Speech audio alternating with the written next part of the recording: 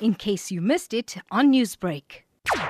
There was a stevedore working to offload some steel plates, quite heavy ones, we were given to believe, weighing a couple of tons. And somehow he was trapped under one of them. And then our members were called initially to try and assist the man. Obviously, when they got to the scene, it was quite obvious with the injuries that he suffered and the amount of weight that had fallen on him. He couldn't make it, so he lost his life.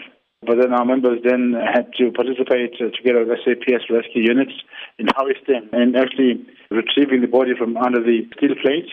We understand that particular area was cordoned off. Has it been reopened? It's open, but indeed investigative units such as the fingerprint, LPRC, etc., were present to conduct further investigation. Recently, there have been many freak accidents taking place at the Durban port.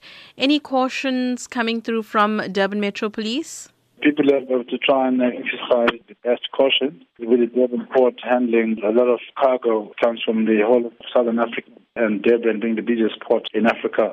One hopes and prays that the amount of cargo that the stevedores have to handle, and even truckers, etc., will try and exercise extreme caution to ensure their safety.